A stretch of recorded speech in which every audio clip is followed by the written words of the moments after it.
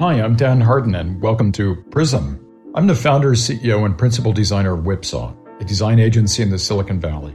We design and engineer every kind of product you can imagine. Consumer electronics, housewares, medical equipment, wearables, robots, furniture, industrial products, and more. Since our founding in 1999, we've brought over 1,000 products to market for more than 300 clients, including Google, Samsung, Dell, Uber, Merck, and Nike, plus exciting startups like Roku, Dropcam, Harry's, and Tonal.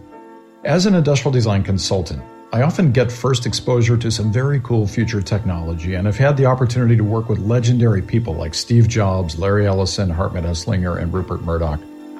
Every project is a unique journey where people, business, technology, and design intertwine in complex and unpredictable ways. These remarkable experiences that I've had working as a designer are what inspired me to do a podcast.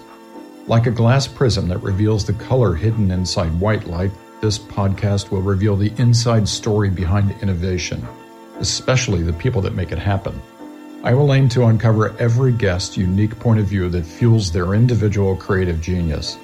I hope you'll join me on this pursuit. And again, welcome to Prism.